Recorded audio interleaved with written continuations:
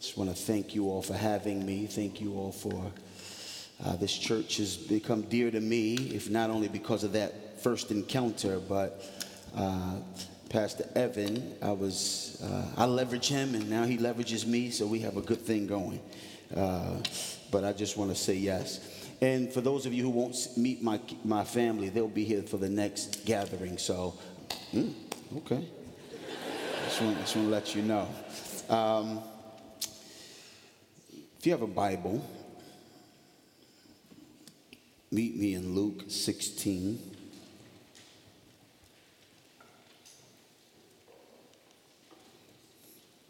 And I believe I saw the passage in your bulletins, 16, beginning with verse 19. I'm going to read it, and then I'm going to ask for the Lord's help. There was a rich man who was clothed in purple and fine linen, and who feasted sumptuously every day. And at his gate was laid a poor man named Lazarus, covered with sores, who desired to be fed with what fell from the rich man's table. Moreover, even the dogs came and licked his sores. The poor man died and was carried by the angels to Abraham's side. The rich man also died and was buried. And in Hades, being in torment, he lifted up his eyes and saw Abraham far off and Lazarus at his side. And he called out, "Father Abraham, have mercy on me. Send Lazarus to dip the end of his finger in water and to cool my tongue, for I am in anguish in this flame." But Abraham said, "Child, remember that you in your lifetime received your good things, and Lazarus in like manner bad things. But now he is comforted here, and you are in anguish. And besides all this, between us and you, a great chasm has been fixed, in order that those who would pass from here to you may not be able, and none may cross from there to us." And he said, "Then I beg you, Father, to send him to my father's house, for I have 5 brothers, so that he may warn them, lest they also come into this place of torment." But Abraham said, "They have Moses and the prophets. Let them hear them." And he said, "No, Father Abraham, but if someone goes to them from the dead, they will repent." He said to him, "If they do not hear Moses and the prophets, neither will they be convinced if someone should rise from the dead." Let's pray. Gracious God and Father, we need you. We need you for everything. And therefore, we need you for this moment, a moment where the matters of life and death are in full view. May your word, which is powerful, by your Spirit, who is powerful, do work in our hearts for our good and for your glory. In Jesus' name, amen. Time and eternity. A recent Pew Research poll let us know that 73% of, and I believe they were talking about American Christians, believe in heaven. 73% believe in heaven. 62% of people believe in hell. Therefore, 1 in 4 Americans, they surmised, don't believe in heaven or hell. Now, in the words of Homer Simpson, you can use statistics to prove anything. 40% of all people know that. But what this does is it reminds me that even for people who believe in eternity, most people would prefer to believe in heaven than to believe in hell. And many people don't believe in heaven or hell. And today what I would like to do is I would like to leverage this well-known parable or this well-known account in Scripture to press upon us the need to take eternity seriously. And not only that, to understand the connection of time to that eternity. It reminds me of a pregnant woman who understands that 9 months are significant months, but only because they play a strategic role in what will be the ultimate purpose of living rightly during those 9 months, and that is the life that will go on and on after those 9 months. Pray that we will grasp the fact of eternity. For those of us that do not deny that there is life beyond this time, we need to grasp this concept of eternity. It's hard. I like the picture that was painted of someone who said, imagine the Pacific Ocean, the largest body of water, being drained of all of its water. Imagine the kind of hole that you would have in the ground. Then I want you to fill it with sand and let it go all the way up to Mount Everest, which is the highest mountain that we have, Mount Everest. He says, whatever sand that is, then every 100 billion years, I want a bird to come and take 1 grain of sand and remove it. Now, by the time you empty that crater, that hole, you've just experienced 1 second of eternity. I like that picture because eternity is even more. It's infinite. It's timeless. So may we understand this idea of eternity, this ongoing reality that blows all of our categories. And this text brings these two together. Eternity is not just a place where you go on and on. Eternity is a whole different value system. Like the man who supposedly went to heaven. Now, you know this is an anecdote. It's one of those preachers. You know, it's like the story I heard. And the man gets to heaven and he says, hey, how much is a minute worth? They said, oh, a minute is worth 1,000,000 years here. He says, oh, wow. Well, then how much is $1 worth? He said, oh, $1 is like $1 million. He said, wow, man, well, can I just have $5? He said, yeah, in like 5 minutes. The idea is that there's a value system difference that we don't understand, and there's a time difference that we don't understand yet. We need to understand both, because the key to this life is understanding that this life is just prep work for the life that is to come. And our text brings that clear. So we're going to see the contrast of 2 lives, the contrast of 2 eternities, the contrast of 2 lives and the contrast of 2 eternities, and then some takeaways from both. The text introduces us to a rich man. There was a rich man who was clothed in purple and fine linen and who feasted sumptuously every day. Okay, this is a parable, so it doesn't give a name. It normally just uses a random person, a random example, a paradigm of the prosperous person, just a random rich man. The parable starts off by letting you know not just that he was rich, but how rich. We're not supposed to speculate. I wonder how he got his riches. I wonder if he got it illegally. I wonder if he's doing things that are not right with his riches. That's not what the text focuses you on. It wants you to focus on a rich man who's very, very rich. He has what most people would desire. He has what most people would esteem. He has what even most in this room may say, I would prefer, and he has it abundantly. The text says he's clothed in purple, which comes from a dye that was so expensive that most people would just have, again, a small thread of purple, and that would be considered expensive. He has it in such a way that the whole robe and his outfit, his wardrobe is described as being purple. He's clothed also in fine linen. Now, this sort of refers to some undergarments. There was this rapper, not that I, listened to him, but their rapper once said that he was Gucci down to the socks. That was a way of boasting.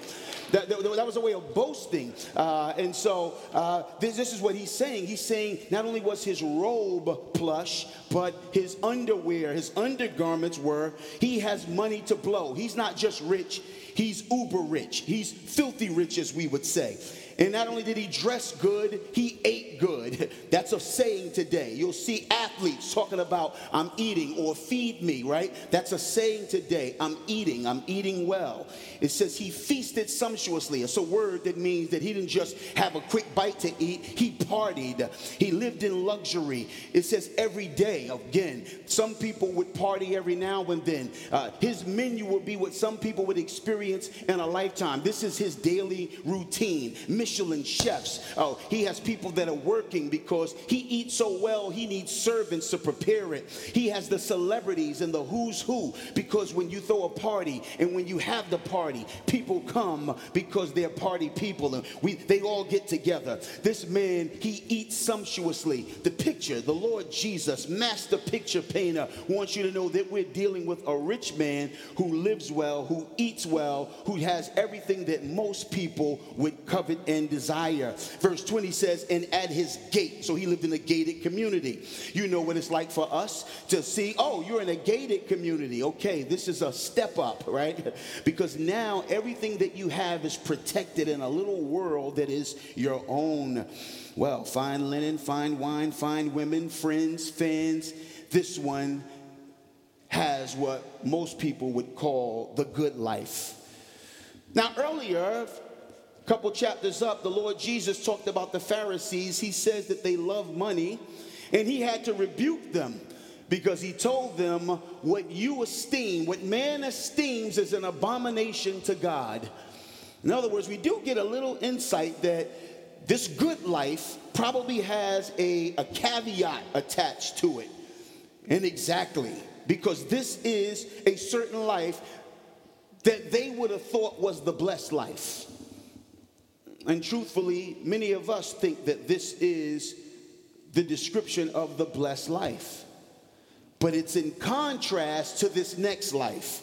We meet a man named Lazarus. At his gate was laid a poor man named Lazarus, covered with sores, who desired to be fed with what fell from the rich man's table. Moreover, even the dogs came and licked his sores. So what we meet is the first man's antithesis. He's not in the party. He's outside of the party. He's not a participant in this luxury. He's outside the gate. He's shut out from the luxury. He's not called a rich man, a certain rich man. He's described as a poor man. He doesn't eat sumptuously daily. For him, it's not feast. His life will be described as famine. It says he longs to just eat the scraps. You know how we do when somebody is finished and their meal look better than yours. You'll say something like, you gonna eat that? Every now and then at a restaurant, someone will take a plate to the back, and I'm looking at my meal, and I'll look at the scraps that are going like, sure, it would be nice to have what they had. Well, he's looking, saying, if I could just have the scraps that they throw out. He's not surrounded by the adoring crowds, the people who come to party. It says, moreover, the dogs came and licked his sores. And these are scavengers. These are not the cute dogs like everyone likes and has in a purse. These are the dogs you wouldn't want, that you're like, scram, get out of here. And those are the only people that are surrounding this one. Jesus, the master picture painter, lets you know that this is the contrast of two lives. And yet in their time, in the context, and in our times, in our culture, one would think that this is a life that's marked by God's displeasure. And the first guy has a life that's marked by God's pleasure. But there's another contrast that we ought to appreciate as this plane begins to take off. This man is named Lazarus. In most parables, you don't get a name. The reason why we get a name of this character is because his name is significant to give us context and to give us insight. Lazarus, related to the name Eleazar, which means the one whom God helps. How ironic that the one who looks unhelped, that needs people to help him by laying him at a gate so he can hope for scraps, is the one that's given the name, the one whom God helps. The one who does not have what the first man has, but lacks all the things that the first man has, is the one that's called the one whom God helps. The one whom the dogs seem to help because they lick his sores. And the notion is that he's either too weak or he's too hungry in order to even scratch his own sores, but the dogs give him help. Yet this is the one that the text refers to as him whom God helps. Church, I just wanted to come by and say, I don't know what you're going through, but if you're in Christ, in your circumstances, whether they're favorable or if you desire them to change, you have something going for you. You have the one who helps people such as yourself. He helps the beggar. He helps the blind. He helps the poor. And your circumstances don't negate that. Well, we look, verse 22. The great equalizer of these contrasting lives shows up in verse 22. The poor man died and was carried by the angels to Abraham's side. The rich man also died and was buried. So here we see a moment of unity between these two, a moment of sameness between these two. The poor man died, the Bible says, the rich man died. The sick man died, the healthy man died. The friendless man died, and the one who had all the friends in the world died. Death, the great unifier. This is what Romans does. Romans tells us, you're a sinner, therefore be unified in your need of a Savior. You die, therefore you're unified in the reality that it's appointed for all once to die and then the judgment. The text then lets you know, but there's still some differences even in death. For one man has died, it says nothing about a burial, and it says nothing about a funeral. Probably they threw the man who they threw at the gate, they probably threw him on the trash heap because, again, he's nobody in particular. And yet the rich man, it says, and was buried. No doubt he was eulogized. No doubt he was, again, they came to see who he left things to from his will. No doubt he was probably mourned by those who missed their sugar daddy. No doubt his corpse was treated with respect. Let me just say right now, the text right now does not give us this information to make us believe that being rich or having money is a crime. The text equally wants us to know that being poor or not having much is not a curse. Richness is not always a sign of God's favor. Poorness is not always a sign of God's displeasure. But the Bible would say, and this is just a slight digression to a theology of wealth, the Bible would say that God often has people who don't have much in this life who are primed to be open to what he has for them for the life to come. James chapter 2 verse 5, if you're note takers, listen, my beloved brothers, has not God chosen those who are poor in the world to be rich in faith and heirs of the kingdom of God, which he promised to those who love him? And the text would say, though it's not a crime to have riches, the Bible would say that it often can be a snare. 1 Timothy 6:9. Those who desire to be rich fall into temptation, into a snare, into many senseless and harmless desires that plunge people into ruin and destruction. Jesus would go on to say it's easier for a camel to go through the eye of a needle than for people who have a lot, people who are a lot, to enter into the kingdom of God. And therefore, what we want to do is we want to encourage you today to think well about your wealth. Contentment is the key. Whether I'm Lazarus or I'm rich man, whether I'm Lazarus or I am rich woman. In the words of 1 Timothy 6, godliness with contentment is great gain. In the words of Philippians chapter 4, I have learned the secret of life. I know how to abase and I know how to abound. What we ought to do is we ought to pray, God, teach me how to thrive in season, out of season, in times of richness, in times of recession, during prosperity, during a pandemic, when the economy is roaring or when inflation is soaring. Either way, Lord God, keep me stable in you. Well, that's the contrast of two men or two lives. But the text gives us a contrast in two eternities. After they die, it says the poor man died and was carried by the angels to Abraham's side. The rich man also died and was buried. And in Hades, being in torment, he lifted up his eyes and saw Abraham far off and Lazarus at his side. This is a theological principle that eternity will not just reveal new truths, but it'll also reveal a great reversal. The great reversal, the one who was carried and laid at the gates is now said to be carried by the angels to Abraham's side. There is no greater party center, head of the table, outside of Jesus himself, in the Jewish culture and Jewish mind, than to sit at the table with Abraham. The one who had no favor with the big shots in the palace now is the guest of honor right next to Father Abraham. The one who looked like he was winning now wakes up and realizes that he's lost. The one who looks like he was losing now gets up and he's winning. The text is clear. The one who was shut out from the tables on earth now sits as the guest of honor in the tables in heaven. The text says, now we see truly Lazarus was the one whom God has helped. The rich man begins to do what he does. The same thing he did on earth, he begins to do in time, he does in eternity. He calls out, Father Abraham, have mercy on me. Send Lazarus to dip the end of his finger in water and cool my tongue. I'm in anguish. Abraham says, child, remember, you had your good swapped. Caveat. We don't want to overthink these parables. But there's something interesting here. One man wakes up in Hades, a text that's always, or a term that's always set in contrast to heaven.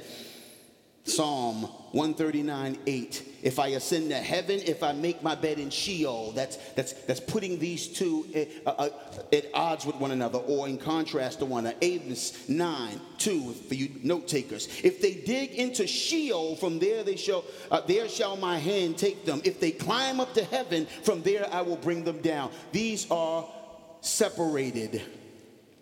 Notice that in eternity, the one who wakes up in Hades, distant from the seats of honor in heaven, is conscious. We teach a consciousness when you leave this life. You don't just vanish. You don't just blink. You wake up and you're conscious, more conscious than you ever have been. It says he lifted up his eyes and saw Abraham far off and Lazarus at his side. It's as though he is aware of his surroundings. He's aware. He understands a connection between the Lazarus of the life before and the Lazarus in his life now. The Abraham that he heard about before and the Abraham that he's now seeing. He's aware he's not with Abraham. He's aware that he's no longer at the party. He's aware that Lazarus now seems to have an enviable position. In time, the rich man had it all. In eternity, he lost it all. In time, the rich man was part of the in crowd. In eternity, this man was on the outs of the kingdom, on the outs of the presence of the Lord, on the outs of communion and companionship. This is why Luke chapter 13, 27 to 28, this is how Jesus describes the rejection of people who reject him. Depart from me, all you workers of evil. In that place there will be weeping and gnashing of teeth when you see Abraham, Isaac, Jacob, and all the prophets in the kingdom of God, but you yourselves cast out. He's conscious in hell. This man is even religious in hell. He calls him Father Abraham, which is a way of related to him. He represents the Jews. He represents part of that commonwealth that you would envy, part of the covenant people. And yet he says he appeals to his heritage. He appeals to his insiderness with Abraham. Abraham even calls him child. Yet he's in Hades. Newsflash. Religious people go to hell. The Bishop J.C. Ryle said it this way: the saddest road to hell is the one that runs under the pulpit, past the Bible, and through the middle of warnings and invitations. Good people go to hell. Pretty girls go to hell. Pastors and prophets go to hell. Preachers' kids go to hell. churchgoers and moral people go to hell. Philanthropists, vegans and recyclers go to hell. Only those beggars, only those who see themselves as poor in spirit, only those who do the mourning now, blessed are those who mourn, who have the help of the God who saves, are saved from an eternity cast out from the King. He's conscious, he's religious, and he's unchanged. He basically treats Lazarus in eternity like he treated him in time, like he would be an errand boy, like the only thing he was worthy of was to be sent to do his bidding. And what Abraham says is, you had your heaven. Now welcome to Hades. And he had his hell. And now he's in heaven. There's a saying for you, Christian, if the Lord Jesus has saved you, this is the only hell you'll ever know. And yet for some, this is the only heaven they will ever know. Lastly, it's fixed and it's final.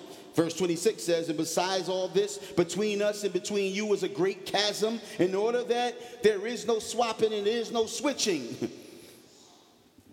In eternity, those who are not in Christ will be permanently fixed outside of the grace and the graces of our Lord and the glories thereof. Hell is banishment from God's fellowship table. That's the picture. It's banishment from God's kindness. Right now, the Bible says it rains on the just and the unjust, meaning that good things happen to bad people. This will be the time when no more good happens to people who are on the outside. This is the tragic and heartbreaking reality that we preach to you today. That if you will have no Christ in time, you will have no Christ in eternity. That if you will not be drawn by the grace of God in time, you will be outcasted from that grace in eternity. We tell you of a hell, a real hell, even as we tell you of a real heaven. One of my favorite preachers, Charles Spurgeon, said, if sinners be damned, at least tell them, leap to hell over our bodies. If they will perish, let them perish with our arms about their knees. Let no one go there unwarned and unprayed for. This morning, allow me to warn you, allow me to proclaim to you that there is a glorious option, and it is life with the God who helps.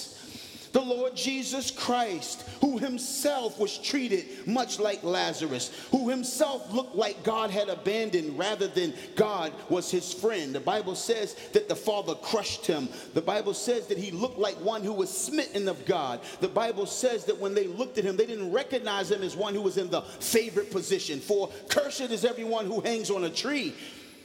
And yet this one is the key to you sitting at the table, exalted and glorious, with pleasures forevermore. If you will not have Christ in time, you will not have him in eternity. The dialogue goes on, and so we start moving into some more understandings about time and eternity. 27, I beg you, then send them to my Father's house. The reality of life without Christ is nothing to desire, nothing to have, and the gravity of dying without Christ will become apparent. You will not want it for anyone. Well, if he can't be a water boy, at least go let him be a preacher boy.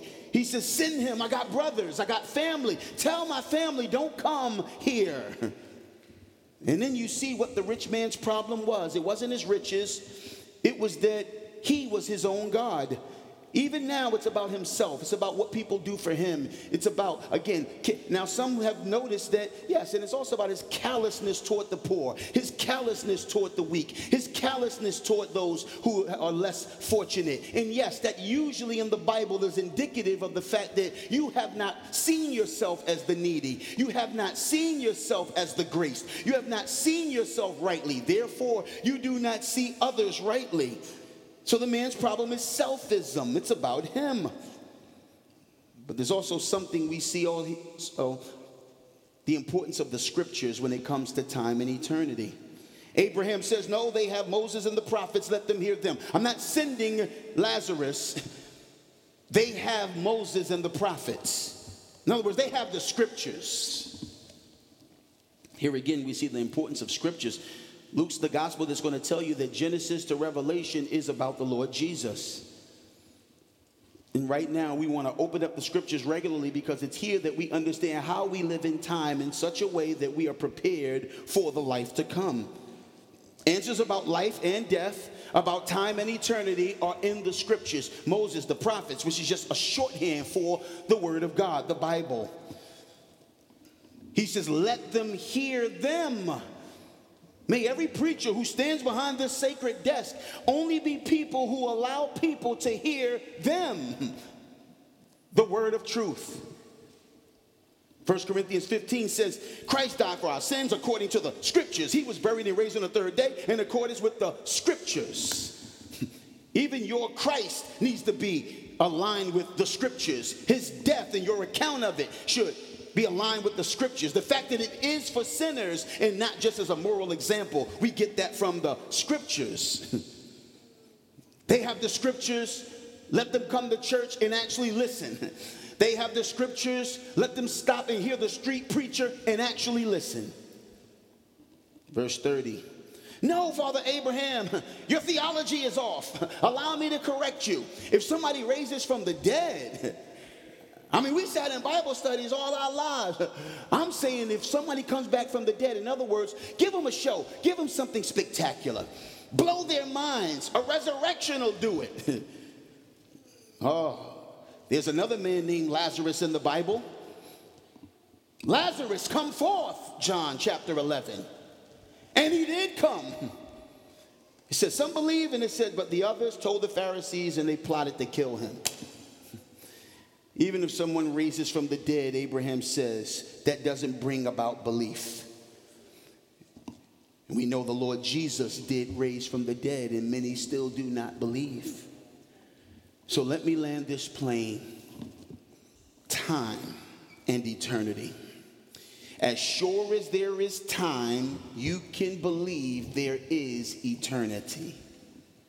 There is what the Bible calls this life and the life to come. Says that working out is good for this life, but godliness is good for this life and the life to come. Surely as there is an earth, there is a heaven. And as surely as there is a heaven, there is a hell, a place separated, permanently fixed from the God who made heaven and earth too. What you do in time will affect you for all eternity. Live in time in light of eternity. 2 Corinthians 5:10, jot it down. For we must all appear before the judgment seat of Christ so that each one may receive what is due for what he has done in the body, whether good or evil. Luke chapter 16:9, make friends for yourself by means of unrighteous wealth so that when it fails, they may receive you into eternal dwellings. The great reformer Martin Luther used to say, I got 2 days on my calendar, today and that day. Live today in light of that day. 3, eternity confirms you. It will not conform you. Again, eternity will confirm that you are who we thought you were. It will not change you. Notice he didn't say, I'm sorry. Lazarus, I'm sorry. I slept on you. Silly me. No. He's confirmed to be who he was. Verse 4, one's relationship to God in time determines one's relationship to God in eternity.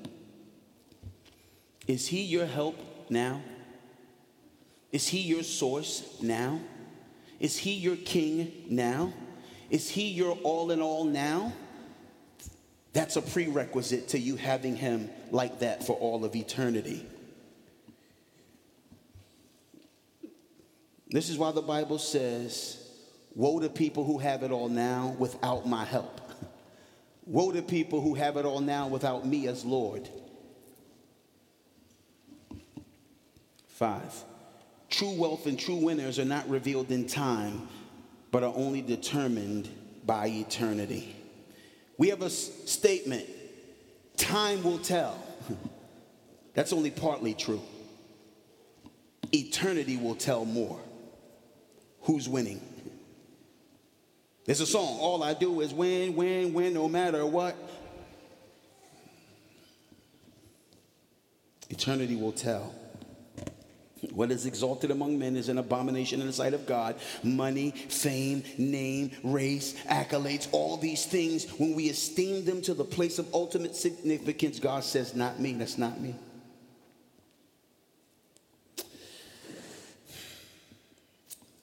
Let me hasten. I just wanted to stop by and hope that we would begin to navigate our life in light of what God has revealed. Lemuel Haynes, at the end of his life, I'm sure the Presbyterian Church you've heard of Lemuel Haynes.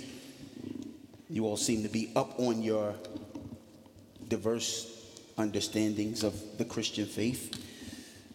Lemuel Haynes is considered one of the first black Puritans.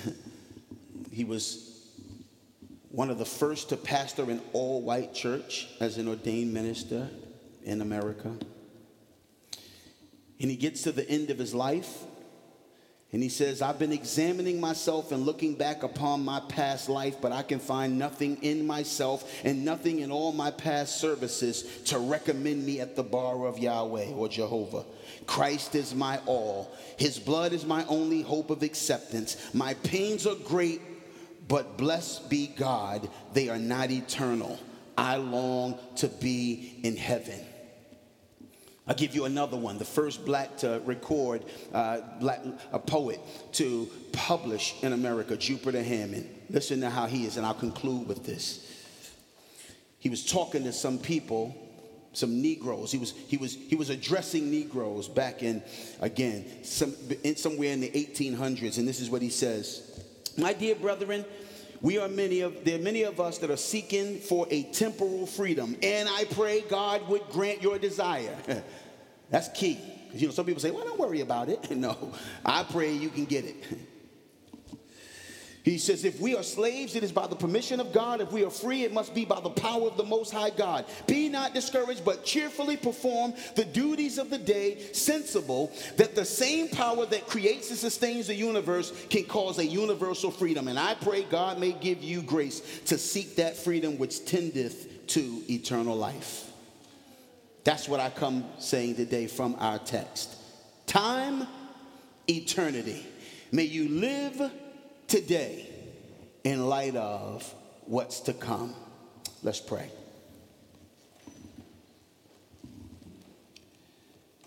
Gracious God and Father,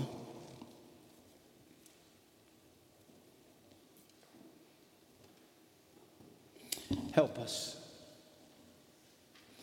Help us to treat the life that's coming as though it's significant enough to affect the life we're now living.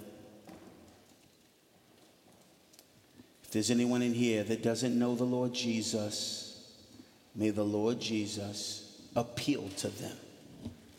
And may the fact that he went on the cross for their sins and offers his righteousness in exchange for their unrighteousness, and offers his riches to replace their poverty. May that draw someone.